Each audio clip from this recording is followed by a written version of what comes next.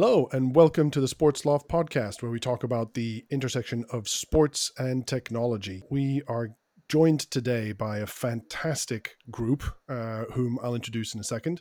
But first, I just want to remind you that if you want to follow us at SportsLoft HQ.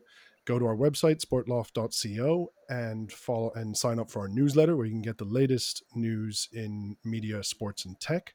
And also make sure to subscribe where you get your podcast if you want to hear more great conversations like what I'm sure this one is about to be. So today we're going to be talking about building an athlete's brand. And we all obviously know in the sports industry that the athletes are the straw that stirs the drink.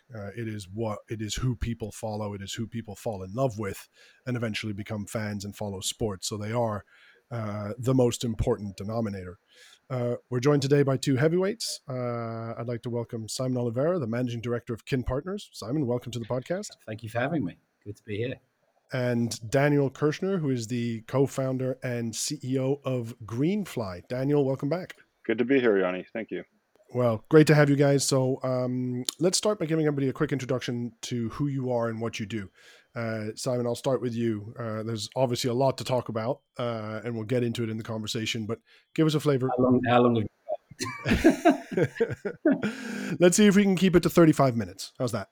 Yes, let's do that. So Kin, I worked very closely with Simon Fuller at 19 Entertainment, looking after Mr. Beckham, Lewis Hamilton, and Andy Murray, and then set up Kin Partners, which was now coming up to 8 years ago. And Kin sits at the heart of sport and entertainment, working with rights holders like Real Madrid and talent like Neymar across the board. I suppose we're at the vanguard of understanding that talent and those rights holders are the new owners of their domains. We sit, I would say, as a London agency punching in the heavyweight division, but still very much a middleweight in that division. Fantastic. Great to have you here. And Daniel, give us a bit of background on yourself and on Greenfly, who are one of the first Sports Loft members. Yeah, so Greenfly is a software platform. We work with teams, leagues, media companies. Basically, we're a content exchange and collaboration platform. So we enable sports organizations like Real Madrid, you just mentioned, and Neymar, who you also just mentioned, are both users of our platform. Basically, organizations like that, sports teams, leagues, rights holders, use our platform to source content from the pitch, the field, the court, and route that content to various collaborators, broadcast partners, and most notably here for these purposes, athletes. So, for example, if you're an NBA player and you step off the court, you open up the Greenfly app on your phone, you have a personally curated feed of all the relevant content from the game you just played, highlight clips, photos, things like that. And then you can also go and search archive content, find other content, and share that content on social media and other platforms. And then the organization can see who's sharing, where it's going, how it's performing, and things like that. Excellent. Well, I'm excited about today's conversation because, we've seen a lot of great examples and also some poor examples of athletes promoting and using their brands. Obviously, we will get into conversations around social media, given that nowadays athletes have direct access to the millions of fans who follow them. But let's start with the idea of an athlete brand and kind of what that represents. Simon, when somebody says building an athlete's brand, what do you think of? There is a world in which they perform, right, which defines the brand. So we can't forget that. What happens on the pitch still is the determining factor in all of it. But away from that is an understanding that there is a life beyond their football, their soccer careers, or their basketball careers, in which they want to engage with purpose, their passions. They want to be defined by that legacy going forward. And an athlete's brand then becomes something which you forget there's two lives that these athletes lead. The one life in which they play up to the ages in their mid-30s. If you're a golfer, obviously it's later. But then they have a second life. So many individuals understand or want and need to understand that brand has to be something that they're able to commercialize and live off and build off for the rest of their lives. And an athlete's brand is what the public perceive, or you want the public to understand about that individual, what separates them from others, what would what you're buying into, what the community buys into, and there's a lot, obviously, clearly a lot of definitions within that, but that in its simplest term is it. Yeah. And Daniel, you guys do a lot of work around providing opportunities to athletes to share and talk about that brand and promote it, whether through existing content or generating their own content and then sharing it widely. How do you see athletes using that technology and connecting in an authentic way and showcasing what their brand is with your various partners? Yeah, it's an interesting question. So, in some sense, we don't, we have tens of thousands of athletes using our platform, but in some sense, we don't work with those athletes directly. Who we're really working with are the organizations that are then working with those athletes. So what we do is we really connect those two parts. So, for example, an athlete is connected with his or her team or his or her league and able to get access to content and also be involved in opportunities to provide that content back to that organization. And the same is true with brands that we work with. So in many cases, what we're doing is giving athletes access to a feed of really useful materials that they can then use to build their brand and to build on top of. Sometimes we even speak in terms of co-creation. They get some assets. One NBA player, recently took a bunch of the pieces of content and made an incredible TikTok out of it. They can take these building blocks and then deploy them in really meaningful ways to build their brand. So we're really, in some sense, connecting. We're not working with the athletes directly. We're working with organizations that are in a position to provide those athletes with resources that then they can use to build their brand. And also, it's really a mutual experience, because not only are they building their brand, but they're also, in a sense, building the brand of the organization to which they're connected through our platform. And it's the really interesting thing there for me is as a bit of a dinosaur kind of coming into the social media world. Like every time I post, I spend 5 minutes thinking about how it's going to be perceived and how is this going to come across. I've got like 3 followers, a lot of these guys have, David Beckham is the 6th most followed athlete on the entire planet, I think, right? So, but at the same time, when you're building that brand, you want to have authenticity. So you don't want to be spending too much time thinking about how am I posting? Am I posting enough? Simon, you must have wrestled with this, both at 19 and at Kin massively. How do you guys approach that when you're talking to your athletes and kind of thinking about how everything that they do impacts on the brand? It keeps us awake at night, right? The interesting thing is you were much more mindful of, not to say you're not mindful now, of course you are, but in the past you had to talk through a third party, right, which was the media. And you were unsure how that would be spun, how that would be communicated to the public. Now you do have that control. But how much access do you allow into your world, and how much access do you control?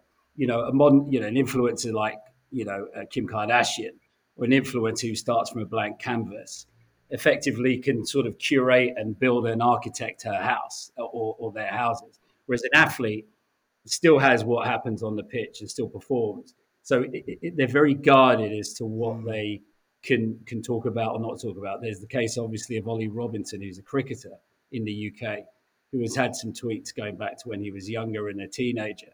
And now it's no longer what you're about to say in the present. It's also what you've said in the past that has value. So from the top guys, from the bigger guys that I work with, down to the young athletes that come in, the young footballers and others, everyone is very, very careful and very guarded as to how they use it. And most prefer to go down an image-led route, Instagram, where it's quite safe, rather than Twitter, in which you have to voice an opinion. And then you've got, obviously, TikTok, which is much more fun, much more engaging, and you're less likely to get in trouble. You can look silly, but you're less likely to get in trouble. So it depends on the platform and depends on the vehicle you do. But a lot of planning, a lot of thought goes into it, and a lot of work goes into it, a lot of education also. of our talent in terms of how to operate in that world. So you guys both work in this kind of push-pull dynamic between organizations and athletes, right? And you know, one of the buzzwords in at least the NBA geek community is player control, player power, right? How players are really starting to define their own legacies without needing to be as dependent as they used to be on the organizations that employ them. You know, Daniel, you must see this all the time. Let me give you a real world example. When I was at Formula E, one of the big things that we used to say is we haven't been able to build the profile of the drivers to the level that we want them to be. And you can see Drive to Survive with Formula One has basically turned around Formula One's fortunes because it has humanized the people and given direct access and sort of given them a personality. How do you see that dynamic? How many of the organizations that you work with do you see actively trying to push to build the athletes' brands and make them sort of have big followings and make them people who engage with a fan base and become an entry point through the athlete to the organization, be it the club or the rights holder? Yeah, it's a very good question. We see a lot of that. I mean, I think basically there's an understanding at this point by the rights holders and by the clubs and the leagues and the teams that uh, that the athletes are in a unique position to really engage an audience. That people build relationships in many ways with athletes first, or often those relationships are as stronger or even stronger than the teams and leagues in which they play. And so I think there's a general appreciation at this point by those organizations, that it isn't oppositional, that those athletes having big brands is in their interest as well. And to give you a really specific example of this, I mean, one of the leagues where we really first took off was Major League Baseball. Major League Baseball, I think of all the sports in the United States, had much more, team-based following historically, but Mm-hmm. also was its audience has been aging. A group that has not been aging are the athletes. They're young, they're digital natives, they're coming up, they're very adept. And so I think they really realize that the way to really build these connections with a younger audience has been enormously successful. The way to build these relationships is really through those athletes. And so there are a couple of things that you need to do if you want to do that. First of all, you want to really encourage them to build their brands. You don't want to discourage them. You want to really encourage them. And you also want to give them the tools they need to build their brands. So some are going to be able to do that very, very naturally and very, very easily, and they're going to be very comfortable. Others might be less comfortable or not sure what to say, or not have stuff to say as often at the kind of cadence that you need to sustain and build interest on social media. And so by giving those athletes access to some of the most compelling moments from gameplay and around the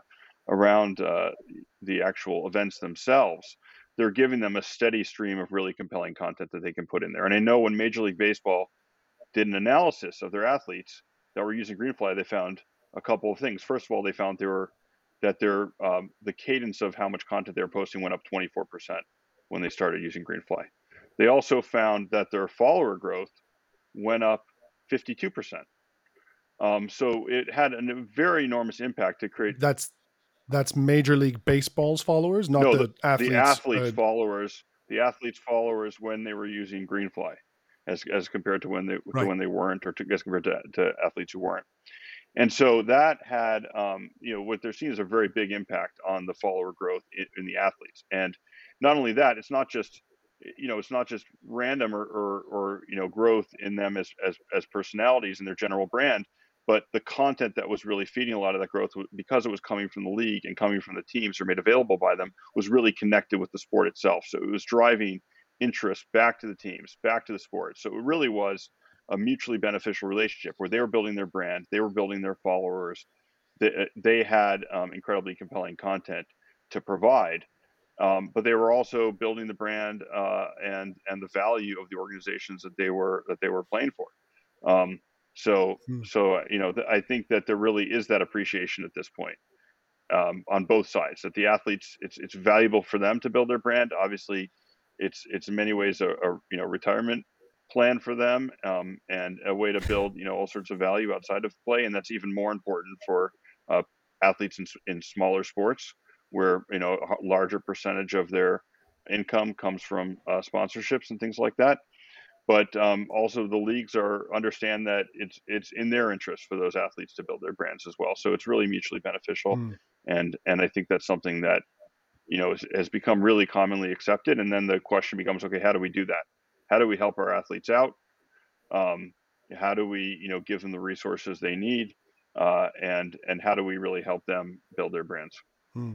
And is there a tipping point? Is there a point sort of past which, you think of David Beckham or Neymar, superstars with huge global followings, Cristiano Ronaldo. Is there a tipping point at which an athlete would say, actually, do you know what? This is, I don't want to keep posting club stuff. I want to post my own stuff. I want to build my own brand in a different way. Or is it, you could even think of somebody like Marcus Rashford, who during lockdown did the incredible drive for underprivileged families to provide food, and wanted to focus very strongly on that. Simon, with your experience, where is that tipping point between leveraging the followership that can come from being associated with one of these mega brands, Man United or Real Madrid or PSG, versus building the athlete's brand specifically? I mean, the two are intertwined, and they.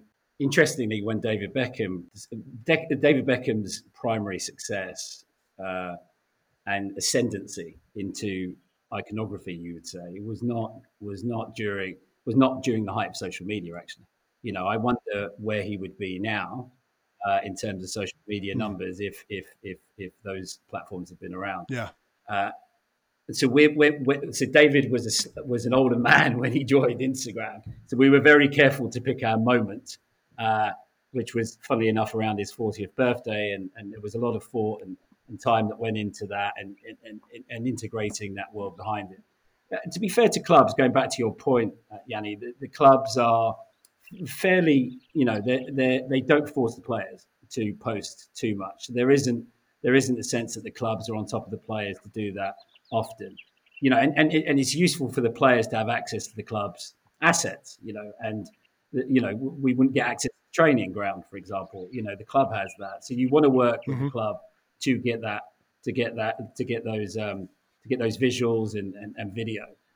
I think the more successful, you're quite right, the more successful athlete brands are the ones that really begin to cut through outside of their own professions, right? So Marcus Rashford focused on something which was true to him, and there was a real Hmm. authenticity from when he was growing up.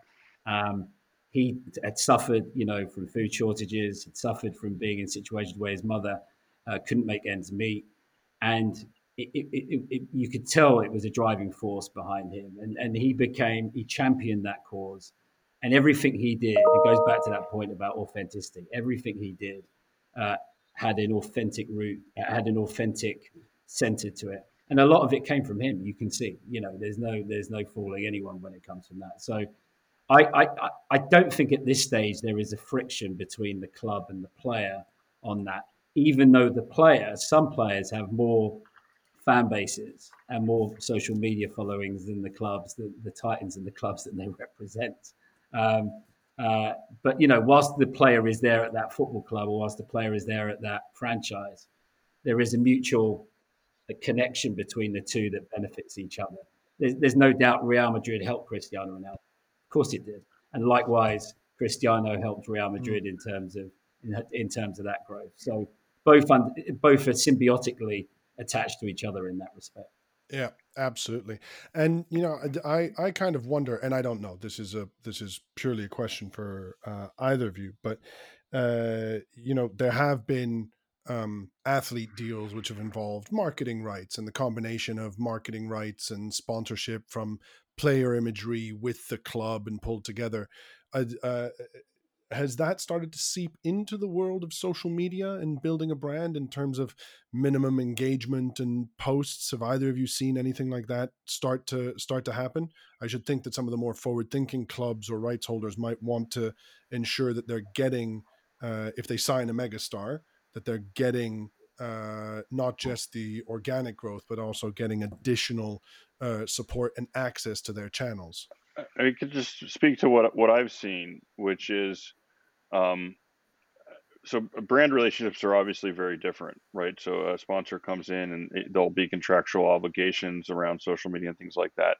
When it comes to the leagues, the teams, the right holders, I personally have never seen any kind of requirements around that. Really, what those organizations are depending upon is that mutually beneficial relationship, and I don't think it's not about a requirement. I mean, we look at like the way Greenfly gets rolled out, like, PSG is an example. I think they put it on, 3 players' phones, and every other player wanted it, by the end of the month. This is something that they want. This is something that they ask for. This is something that they view as a benefit and to them, and it's also a benefit to the organization. But it's not, hey, can you try to, can you post at least this number of posts? It's more, hey, we're going to make really great stuff available to you, and you're going to you're in control of your accounts. You're going to choose what to post. You're going to choose how to present it. You're going to choose, what copy to add to it. I mean, our system allows people to suggest copy, but we really only really see that in the brand context, unless it's like a particular announcement. Like there's, they're playing a game. The MLB plays a game in London, and they do trailers for it. They might have a suggestion around how to present that or something. But again, it really is viewed as a gift and a benefit, to the athlete, even though it is delivering value to the club, and that value is immense. I mean, that is one of the reasons. There's a recent Sportico article about the impact Ronaldo was having on, his club, and the whole point was looking at his social media and seeing that the club sponsors were many of the sponsors that were getting the most value out of his social media feeds. Some of those most valuable brands were ones that were sponsoring him directly, but others were the clubs. And that is one of the reasons that, a club wants to engage an athlete, is because they're going to share that content, and it's going to have that logo on the jersey, or, that signage, on the side of the pitch, or whatever it is. But, so there are those benefits, but it's not, but it's always framed as, here is something that we're providing to you, and you can make a decision. I have never even seen, like mandated onboarding. I mean, we have, for all the leagues that we work with, we have, well over 90% of athletes participating. It's 100% voluntary. It's all voluntary. They're on there because they want to be on there, not because they have to be. I mean, sometimes they might say, hey, we're doing a photo shoot, and we're going to give you your photos on Greenfly. So that obviously is a pretty strong incentive to come on, but it's never a mandate. It's always an option, and it's always viewed as a benefit, and it's not about requirements. Even though you could sit down and you could crunch the numbers, and you could say, oh, look, PSG derived $47 million in marketing value, by this, by these social media shares, or they were able to negotiate, a much larger sponsorship deal because of these shares. Like those, it does have monetary value, a tremendous monetary value to the clubs that are using it, but it's not set up as a kind of commercial relationship with the athlete. And I think there's really no need to. And sometimes it's a lot easier to get to get somebody to do something because they want to do it. In fact, I think it's much easier than you're paying them to do it. So that's what we've seen.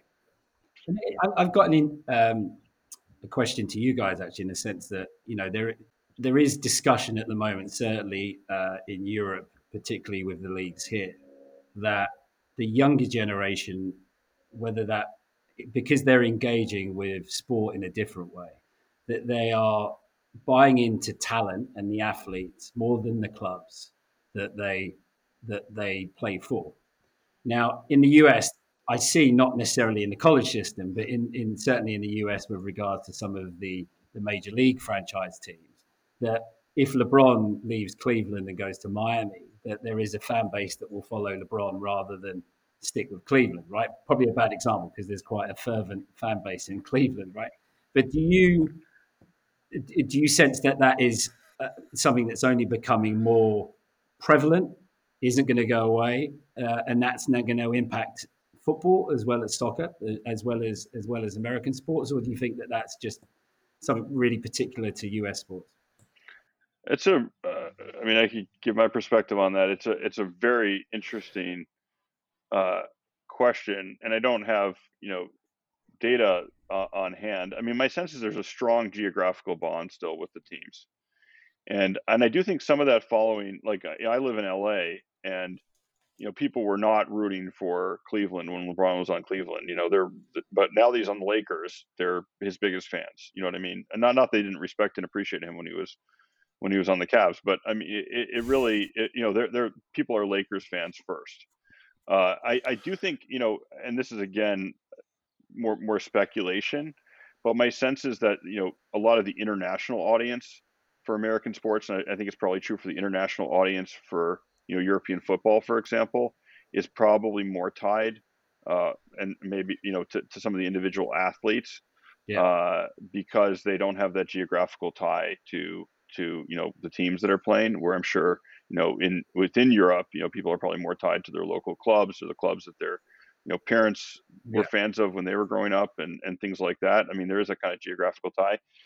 I mean, I think it definitely seems true to me that there is more allegiance in fans. I think a big factor in that has been fantasy sports also, which is kind of you know uh, chopped up people's attention in different ways, right? There.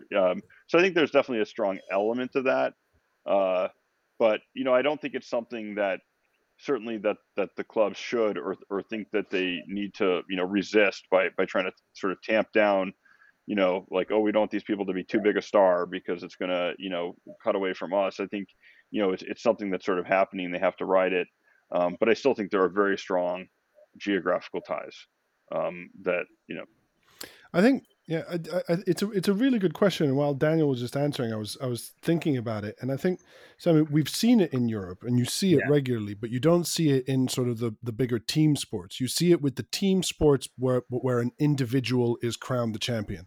So motorsports struggle with this all the time. Cycling struggles with this all the time, right? Are you yeah. a fan of Bradley Wiggins or Team Sky, or Ineos Grenadiers, or as they are now? Are you a fan of Lewis Hamilton or McLaren or Mercedes? Are you a Max Verstappen fan? And I think in those sports there is a much clearer delineation. yeah, Ferrari aside, yeah, there's a much clearer delineation of I am a fan of this cyclist or driver than of a team. So a driver coming across will take a pretty big following with them. It's why Danny Ricciardo has been so successful, because he's a great driver, but he also has a great following and is very authentic on social, and mm, therefore everywhere that he's been, he has attracted a pretty big following, yeah, from Red Bull to Renault and now at McLaren. yeah, I think we in team sports we're probably going to see that more as mm, athletes start to build up those followings. So I don't know that in the context of Generation Z, right? Even Neymar is kind of a dinosaur almost, But some of these yeah, younger players who are coming through that this generation followed basically from the start, like you say, from their living room, from when they were on the couch wondering whether they were going to get a contract with Macclesfield Town, and then they went from Macclesfield to, wherever, and then they wind up around Madrid. I think we'll probably start to see a lot more of that because people have followed the journey from the very start. But it's it. I do think it's going to be the absolute mega stars who have that kind of draw. I don't know that it's going to be sort of a big leveler. There will still be a very strong geographical element, which actually brings me to a question I wanted to ask you, which is that in building that profile and building that stardom, you as an agent, you said, is what keeps you awake at night, right? It's what makes you nervous. So give us a flavor of like how do you do that? How much of kind of what our perception is that, oh, that's the agency posting, that's not the athlete, is true. It has to come from the athlete, and you want it to come from the athlete. But obviously, the younger they are, the more they're learning the ropes. So they're trying to understand what's right, what's wrong. So they'll work with the team to understand what types of things that are the right things to post, right, and what are the areas to post in. And so they're heavily involved, and they will always have, whether they're using an agency. I think there was a case with Phil Foden recently, in which he worked with an agency. And that agency was given a lot of criticism. Actually, it wasn't the agency's fault. They worked hand in hand with Phil. He's still a young kid. He's still trying to understand how, as you said, they're holding, it's like the power of the ring in their hands, and they're Frodo, or are they, so with them, it's incredibly powerful, that phone in their hands, and they want to make sure that they're not going to say anything that will piss off the club, that will alienate their fan base, that will get them into trouble. So there'll always need to be people around them that sense check things, and also work with them to develop creative content that fits their brand strategy. So there's nothing wrong with that. And as they become older, they become much more in control of their destiny and what they want to say. And that's what you want to see. And look, you do get a unicorn once in a while, like Marcus Rashford. Those are, they're rare. That somebody comes out that forthright early on and is incredibly eloquent in what he says. Same with Raheem Sterling. It takes time, right? It takes time for them to find their voice. And the teams around them, one, act as a protective shield, but also very much sometimes, just handhold them, and become the Pied Piper, allowing them, to slowly but surely, find that voice in the public arena. Because most of these kids, all they ever wanted to do was kick a football or to throw a ball or to hit a bat. That's all they've ever wanted to do. And suddenly at the age of 17 or 15, they're told they have to become role models and public figures. And let's be very clear. If you had spoken to me, I wasn't a role model at 28, let alone 17, and I'm not even sure I'm one now. So at 16, 17, most of the guys listening to this call will be like, well, I couldn't put my trousers on the right way, So we're expecting these guys to become authorities on things when they're not, and you've got to give them time to find that eloquency, to find that voice, and it's good that they have people around them, and it has to be the right people that can help them, that can help find that voice and guide them in the right manner and protect them. Is there a social contract? Is there a social contract that says you knew what you were getting into? You've seen what's happened to athletes before. You're not an idiot, If you were to become famous, like you would have to expect that. I look. That's a really, really good point, right? The world believes there's a social contract. The media, I can guarantee you, will tell there's a social contract. Those players didn't start out kicking that football believing there was a social contract. If you think their world is X Factor or American Idol every year, some players will go through to the next year. Some players will leave, right? And then you lose some. You go to the next year, and you go to the next year. So they're living and breathing this concept and idea of, will I make it? And there's a small percentage of those guys that make it. So their only focus is making it as an athlete. Their only focus and winning, and then it's winning trophies. This social contract is something that the public. So I don't know if it's the public. It's a good question, Yanni. Is it the public? Is it the media? Is it society? I don't know who's come up with this idea of the social contract, the contract. But what we do know is that they influence kids. They're role models to kids, and with that does come a sense of, responsibility. There does come with a sense of responsibility. I sound like Batman. You come with a sense of responsibility. It does. It does come with a sense of responsibility to do that. But they're not prepared for it. They're not prepared for it, and it's beholden to the clubs and the management teams and the right management teams and their families to come together to to build a plan that everyone works towards. Yeah. Mm. And in that context, Daniel, you also will see, a lot of athletes, like you say, use Greenfly and use that content that is provided, uh, almost because it's I don't risk free, right? It's like it's approved, it's engaged, it's engaging, and that's great. How much feedback have you had from clubs and or athletes in terms of saying, it's great not to have to worry and not to have to second guess everything? I think it's a big factor to have, a steady, and we work with media companies, entertainment companies as well, that are providing all sorts of assets. Like, we work with ESPN and they provide highlight clips from the shows to their talent, for example, for them to share on their channels and things like that. And I think it is really helpful to have just a great store or feed or whatever you want to call it of great, easy to deploy content. Uh, and I think one of the things that it does is it sometimes really opens up some people who are very shy on social media.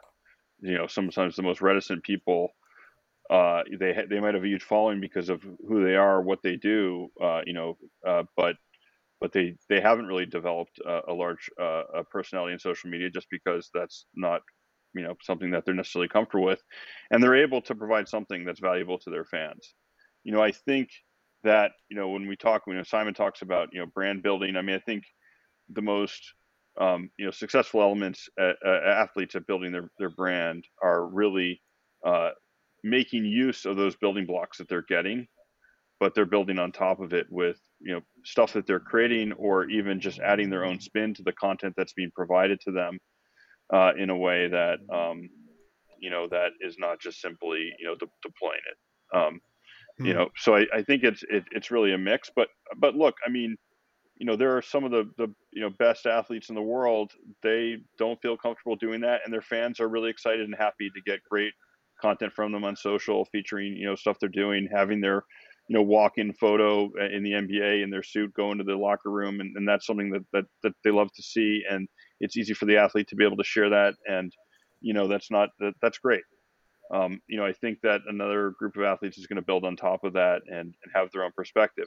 I think the challenge is that there's always like risk around that, as we discussed, and if you are doing that, you have to do it with the personality that's authentic to yourself, and there has to be a viewpoint. I mean, we've seen a lot more political viewpoint and social viewpoint and stuff like that, and it's very, very powerful.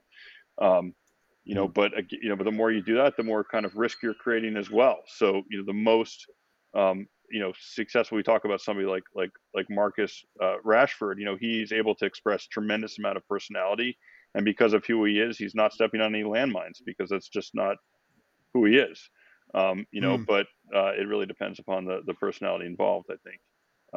So it is difficult, but I think it's just very helpful to have a resource that you can always turn to, where you have something great that you can share that's going to light up your social media following and delight them. But I think the most successful brand builders are layering on top of that with their own perspective on that content, and with additional things that they're doing themselves. Absolutely. Well, listen, we're closing in on the 40-minute mark here, so we'll look to wrap this up. But I'll throw two questions at each of you before we go. The first one is, name an athlete, and it can be one of yours. But by the way, stuff that you guys have done with David has always been incredible. I think he's been fantastic on social in the way that he's managed his brand. But name one athlete that you think does their brand building in the public arena really, really well. Who would you use as a model? And the second thing, we are all about technology and the intersection of technology with the sports and media world. What's next? What do you see as the next technological frontier for athletes in building their brands? Simon, I'll start with you. That's not an easy one. Who would I? I mean, we talked about a couple here, haven't we, in terms of Marcus and LeBron, who have been. I do like I am fascinated with what LeBron and Mav have done. Maverick Carter is a business partner, and those guys. I think it's similar to what we've done with David, right? Is that diversification of the brand? 1 minute Ron's talking about what's going on the streets in an American city. The next time, and then he's appearing alongside Bugs Bunny and in the film, and then he's talking to Obama. Now, this is an athlete who's created a show, and this show concept with his partners, and at the same time has brought the former US president onto that show to interview. So that is the nadir. This sort of feels to me like the peak of athlete sort of a brand diversification, and when we were always with David, the constant thought in my head and the team around us was always, how can we make him relevant to a younger audience? How can we make him relevant and re-energize him and reinvent the brand to a younger audience? And that always what dominated our thoughts, going forward. So I think from our perspective, that is what I think that's an interesting one. I'm fascinated with what some of the younger ambassadors are doing. I think they're finding their voice. In the past, that wouldn't have been the case. I think they're finding their purpose. They're not afraid to voice their opinion. And that does excite me. And the second question on technology, I've, both me and my team have just been lost down rabbit holes of blockchain and facial technology and NFTs, and we're constantly thinking how to innovate.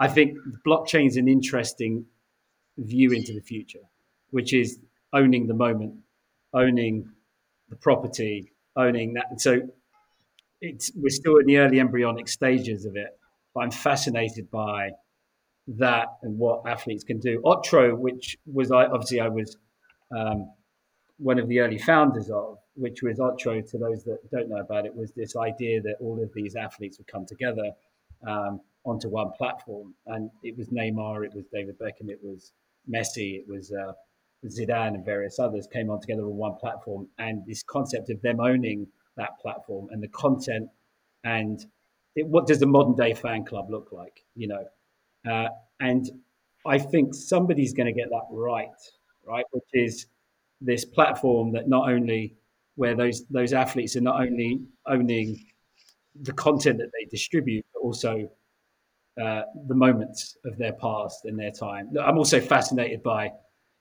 VR, and the digital self going forward, and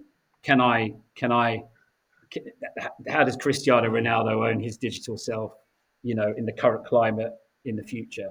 So all of these things are giving me white hairs at night, and probably I should go to an island somewhere and just lie down and drink. That sounds good. I just want to make clear that if anybody decides to sell an NFT of David Beckham's goal against Greece, the famous one, I'm boycotting the whole thing. I'm going to try and I'm taking it down. Daniel, over to you. Who's doing it well, and what's the future? Yeah, I mean, it's hard not to piggyback on what Simon was saying. I mean, LeBron. Actually, we worked with LeBron and Maverick from Mav from their very early days at Uninterrupted, and really like they had a very early vision of really direct connection between the athlete. I mean, the whole notion of uninterrupted and more than an athlete, really direct connection between the athlete and the audience. So it's hard not to point to them.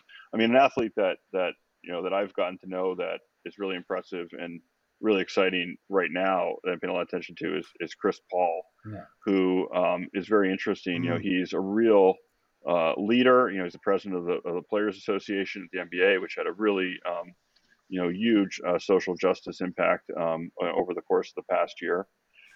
Somebody who's built a really strong following and appreciation over time on social media, and then has really diversified into other things. He did a great documentary with HBO this year about the social justice stuff and the impact of COVID on the NBA and stuff like that, which is very interesting. So I think somebody like that who's built like that kind of steady profile in a variety, who's become a leader, not just on social media, but obviously with the Players Association and behind the scenes as well. and then is able to really build and leverage a brand, over a very long and storied career, I think is something that, is particularly exciting. And then Marcus Rashford, who we were talking about earlier, especially, just seeing that percolate even obviously in the United States, I mean, somebody that people are just very, very aware of, who has a big impact, a strong story to tell, and just, is able to really, connect very directly with people. So. Yeah, I'm intrigued by we're now hitting that, I think, that generation of athletes that have that level of resource and money to pretty much purchase the clubs that may have brought them up, right? I think it's a fascinating world of SPACs and ownership groups and these individuals now who are able, back at, a player in the 60s or the 70s their retirement would have been, owning a pub or a gym. But now it's fascinating. I think, we could see maybe in 20 years' time, a Ronaldo owning Real, no, it's a members club, bad example of Real Madrid, but certainly owning a Premiership with Manchester United. So it's an interesting one. One of the first things that I remember when David's career ended, he retired in Paris. On the Saturday, I think it was on the Friday.